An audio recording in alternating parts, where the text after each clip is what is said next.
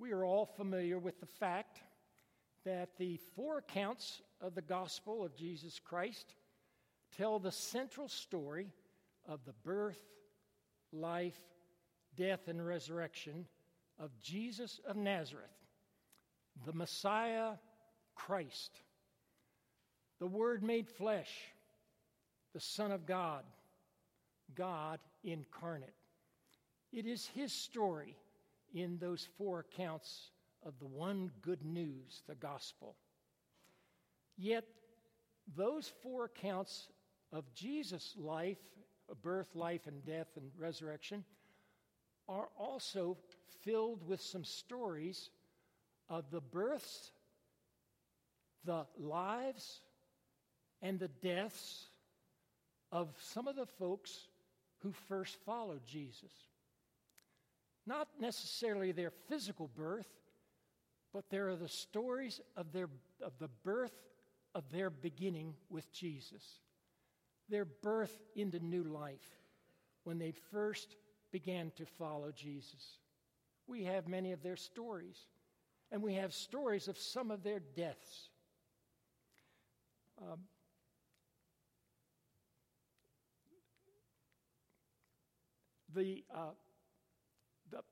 The fact of our beginning with Christ is wonderfully illustrated in an experience that I'm not sure the younger folks in our congregation have had to see firsthand.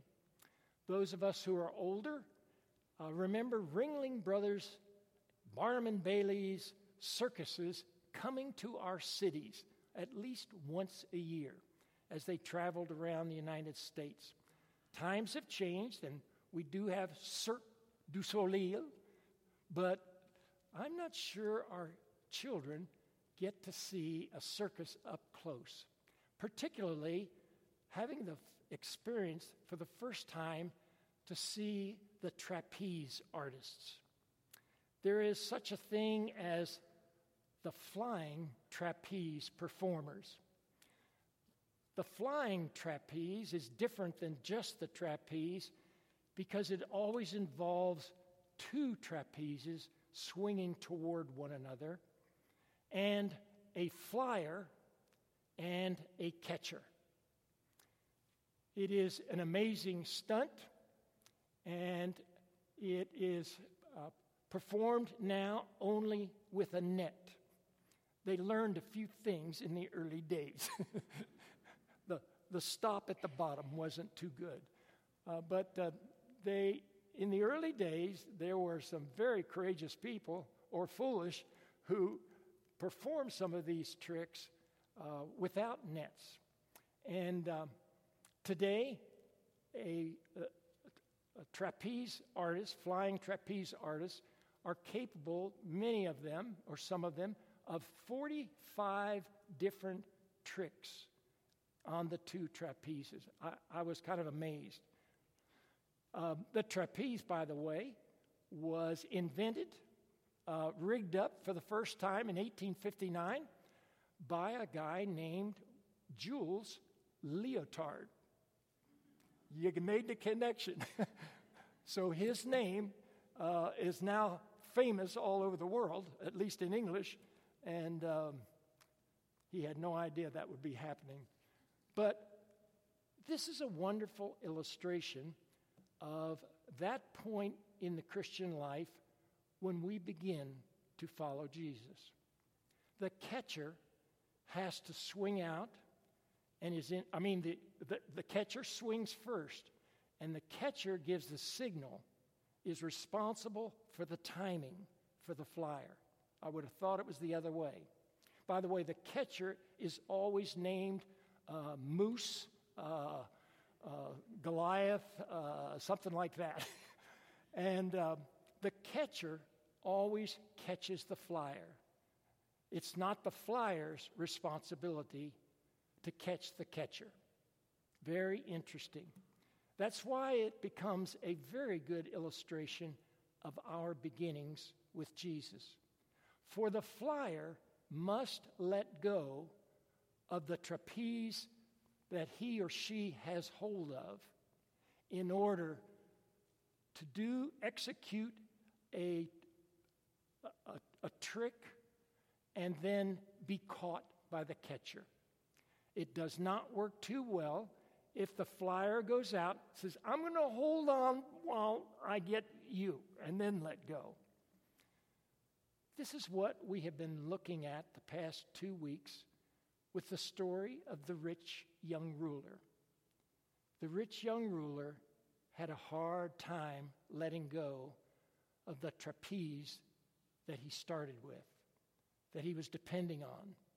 He would not let go of the God in his life, small g, his wealth, in order to be caught by the one who loved him and created him.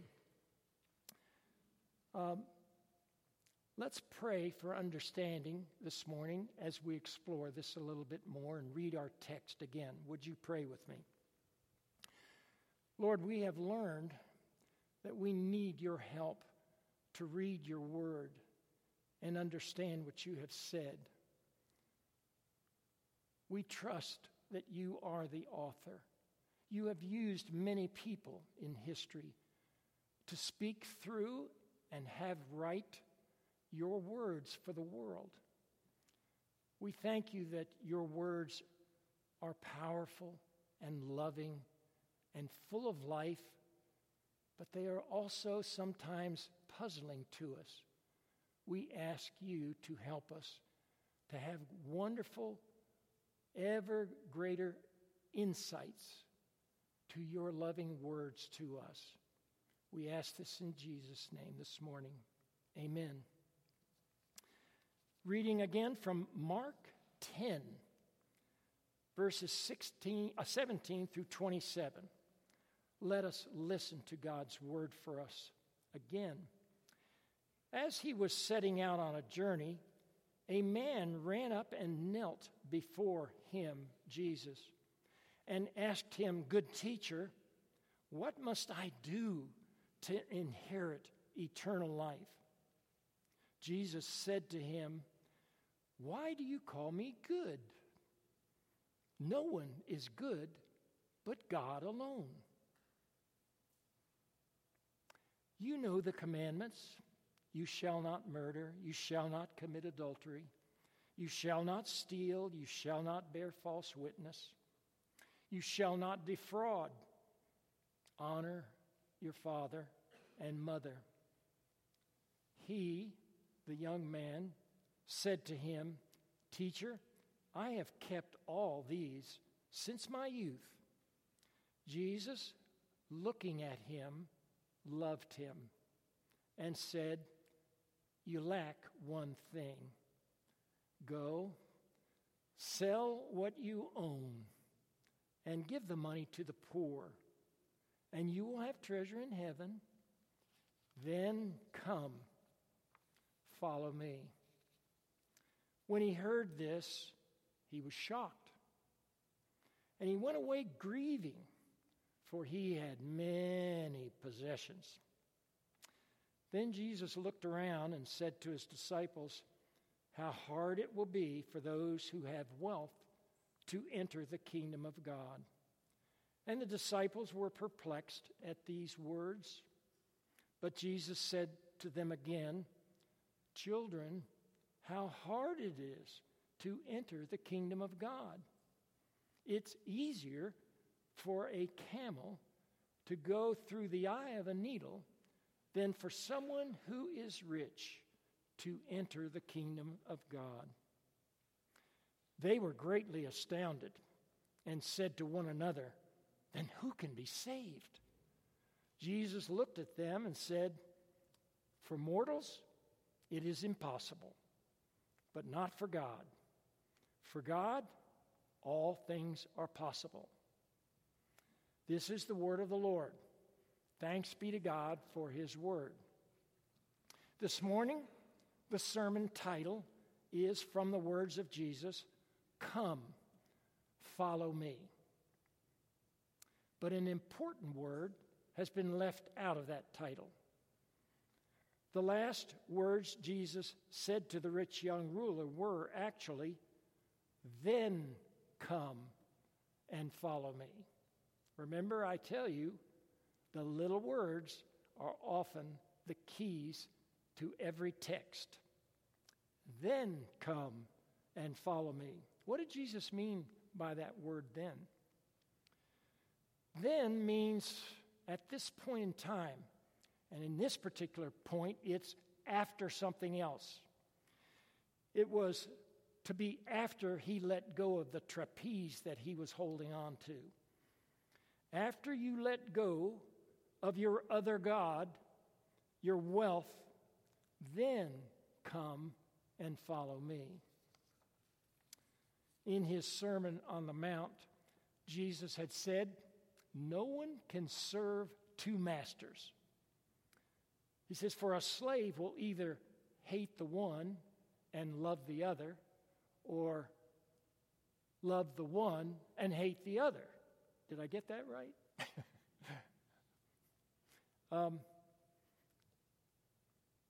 Only then can we come and follow Jesus. Wealth is only one of our gods in our life. Often our God is simply ourself. But the more fortunate we are in the circumstances of our birth, in the effectiveness of our efforts to live, the wealthier we get in a lot of different ways, not only in monetary wealth, but in other types of things about our lives. The more we become self-sustaining, self-reliant, self-capable, the harder it is for us to let go of whatever the God is in our life.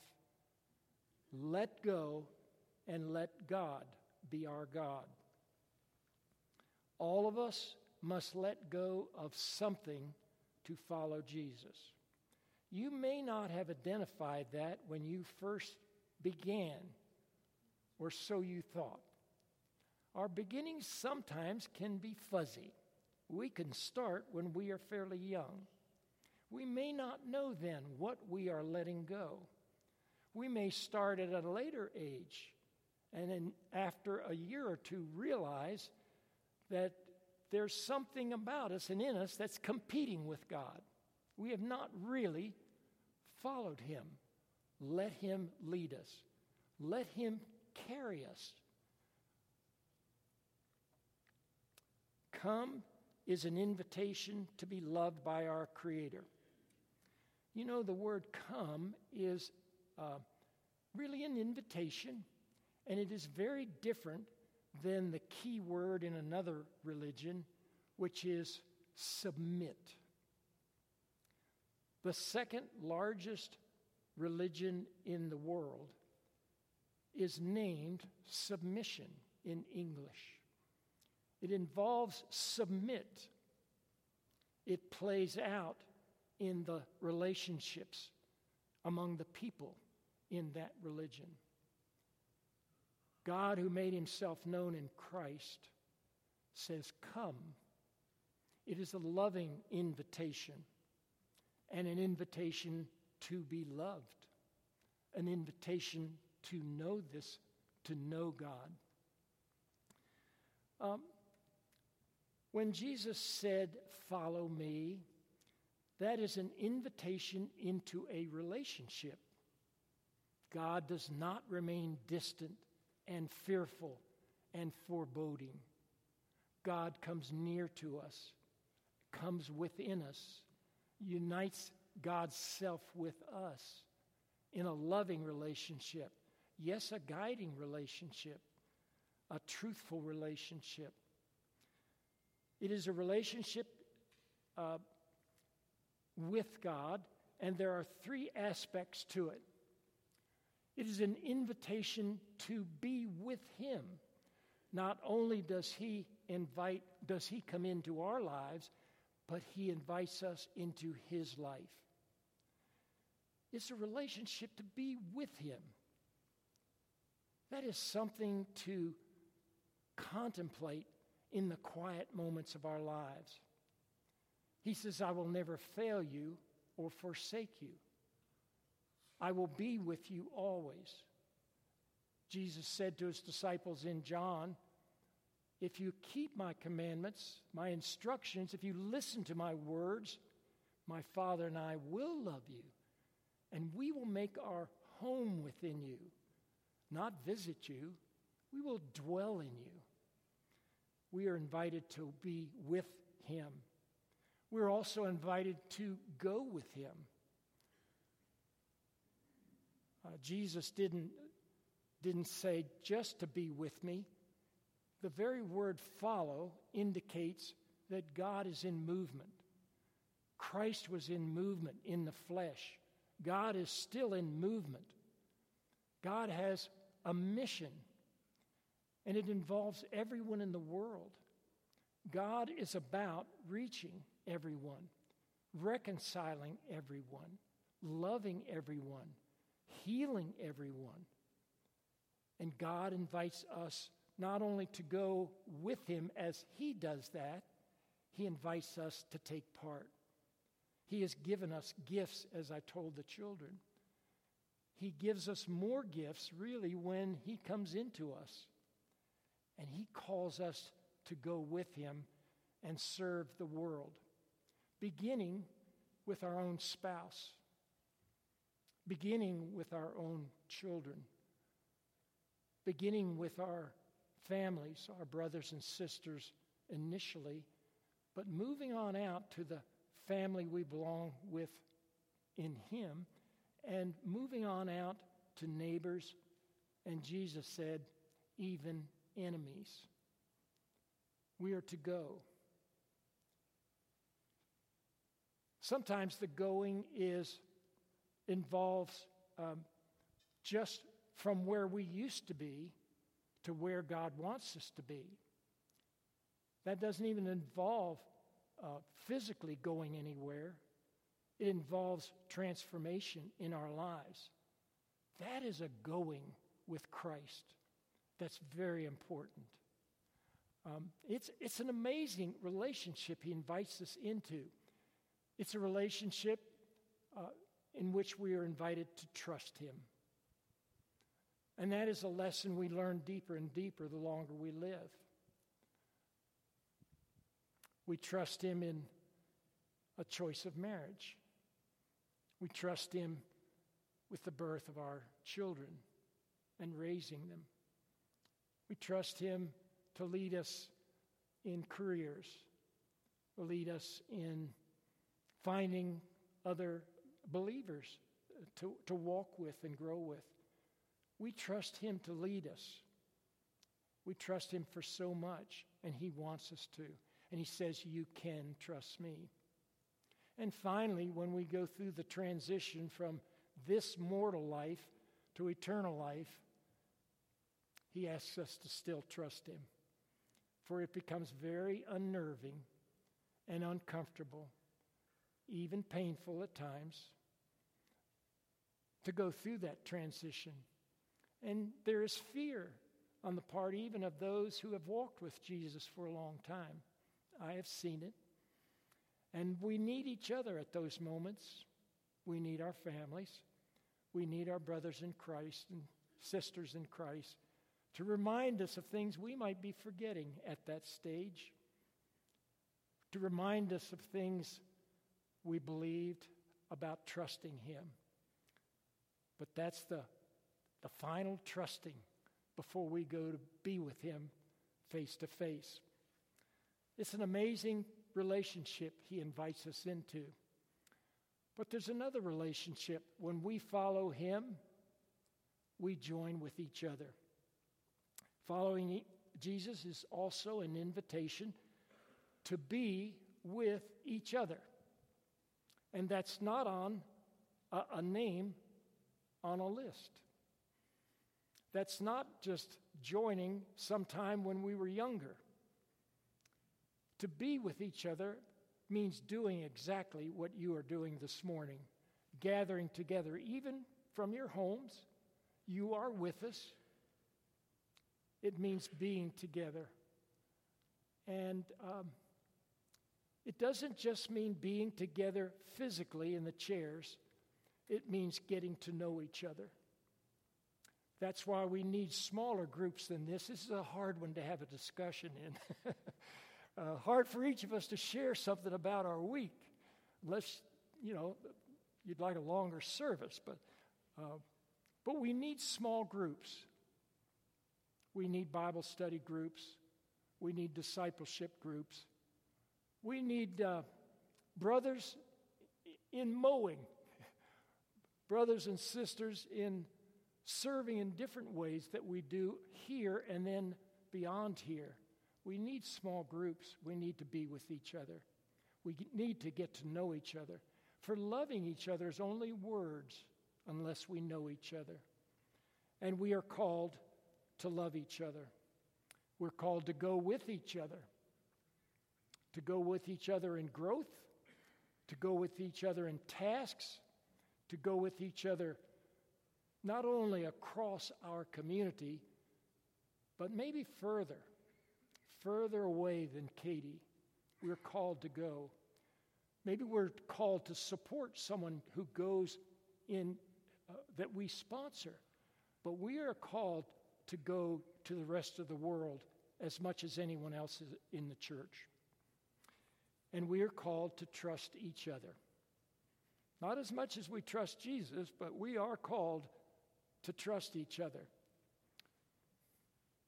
You don't let someone else know you unless you do trust them. And we do grow to trust each other as we spend more time with each other. And in trusting each other, we reveal more of ourselves to each other, and we accept each other. And we, by doing that, have grace for each other, and we really are then loving each other. It is an amazing experience that God has called us into. There's no comparison of the catcher's trapeze to the old one we were holding on to. I have a photo of Dr. Michael Yapko. He is a PhD psychotherapist. I recently became acquainted with him, listened to lectures, taken a lot of notes, and was very impressed with what he said. He has studied for 40 years the subject of depression. You can view his lecture on YouTube, How to Recover from Depression. Now, you may be saying, this sermon is taking an odd turn, Harry. This comes under the category of the benefits of following Jesus and following him together. Dr. Yapko has studied depression, and it is a form of human suffering. It is not minor. Depression has become the leading cause of human suffering in the world. Wow, that's not me saying that. That isn't even just Dr. Yapko saying that. That is the World Health Organization receiving information and data from medical professionals around the world. In 2012, the World Health Organization announced that depression was the number 4 cause of human suffering, only behind cancer, heart disease, and traffic accidents. Human depression was way ahead of crime or war. In 2012, that World Health Organization said that by 2020, depression would be the second leading cause.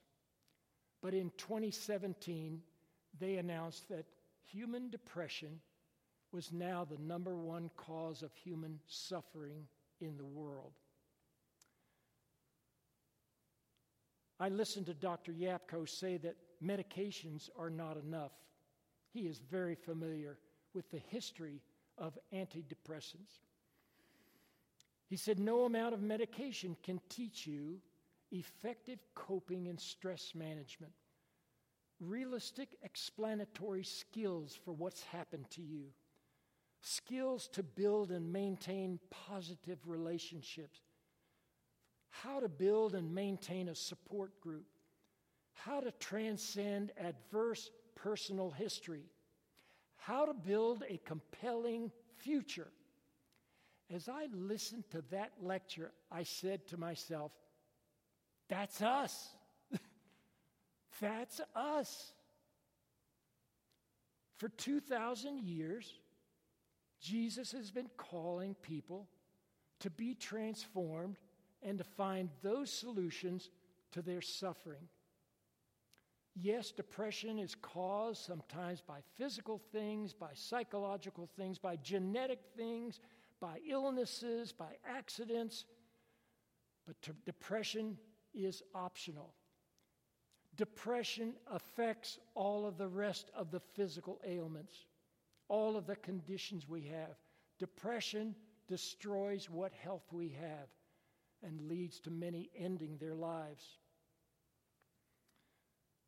The people who find themselves facing forward, Yapko said this, the people who find themselves facing forward, who start thinking in terms of how do I want my life to become, they do better than the people who keep focused on the past, the unchangeable past. Well, we know about what is unchangeable. That's what Jesus says is impossible. But Jesus said, with God, all things are possible. God has that eraser like the kids have on a pencil. And what we say in confession, God cleanses us from all unrighteousness. Our past, no matter how horrible, God has the power to forgive it and to cleanse us, to make us new and whole. We speak a lot about eternal life, and we are amazed that we have been given that in Christ. But we also understand that eternal life begins here and now. It begins when we let go of other gods and come to Christ and follow Him here and now with one another. The rich young ruler went away sad and grieving. Grieving, Luke said, because he was so gripped on his hold on that which he had made his God. If you have not, I invite you to come and follow Jesus. Follow Jesus together with us. Follow Jesus together by supporting one another, getting to know one another, loving one another, serving with one another, being transformed with one another, having real joy with one another, knowing a hope that is certain with one another. That is the power of God's own Spirit dwelling within each of us. Wow. Amen.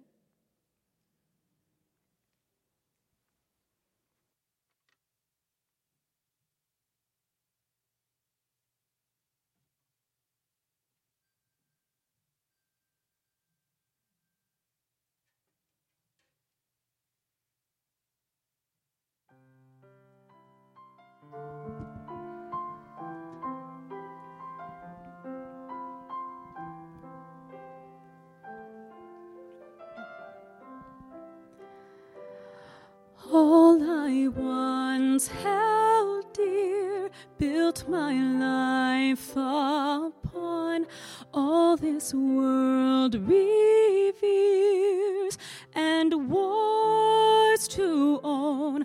All I once thought gain, I have counted loss, spent and worthless now, compared to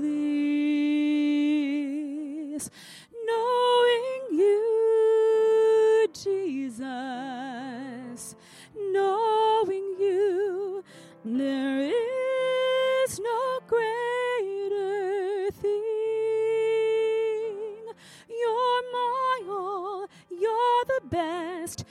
You're my joy, my righteousness, and I love you, Lord,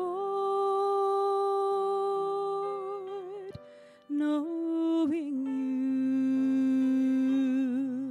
you. Now my heart's desire is to know you more, to be found in you and known as yours, to possess by faith what I could not earn, all surpassing gift and righteousness, knowing you, Jesus, knowing you, there is no greater thing. You're my all, you're the best, you're my joy, my righteousness, and I love you, Lord, knowing you.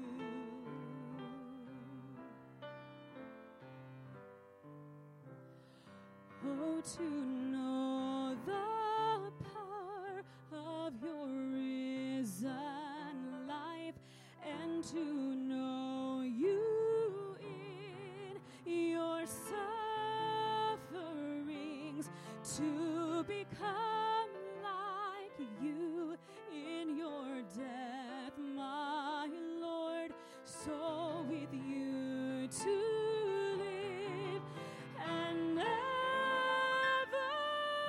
die, knowing you, Jesus, knowing you, there is no greater thing. You're my all, you're the best, you're my joy, my righteousness, you're my all, you're the best, you're my joy, my righteousness, you're my all, you're the best, you're my joy, my righteousness, and I love you, Lord,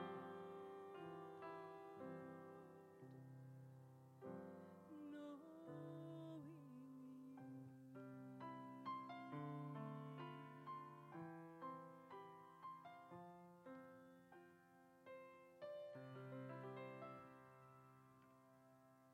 Thank you, Kristen. Good.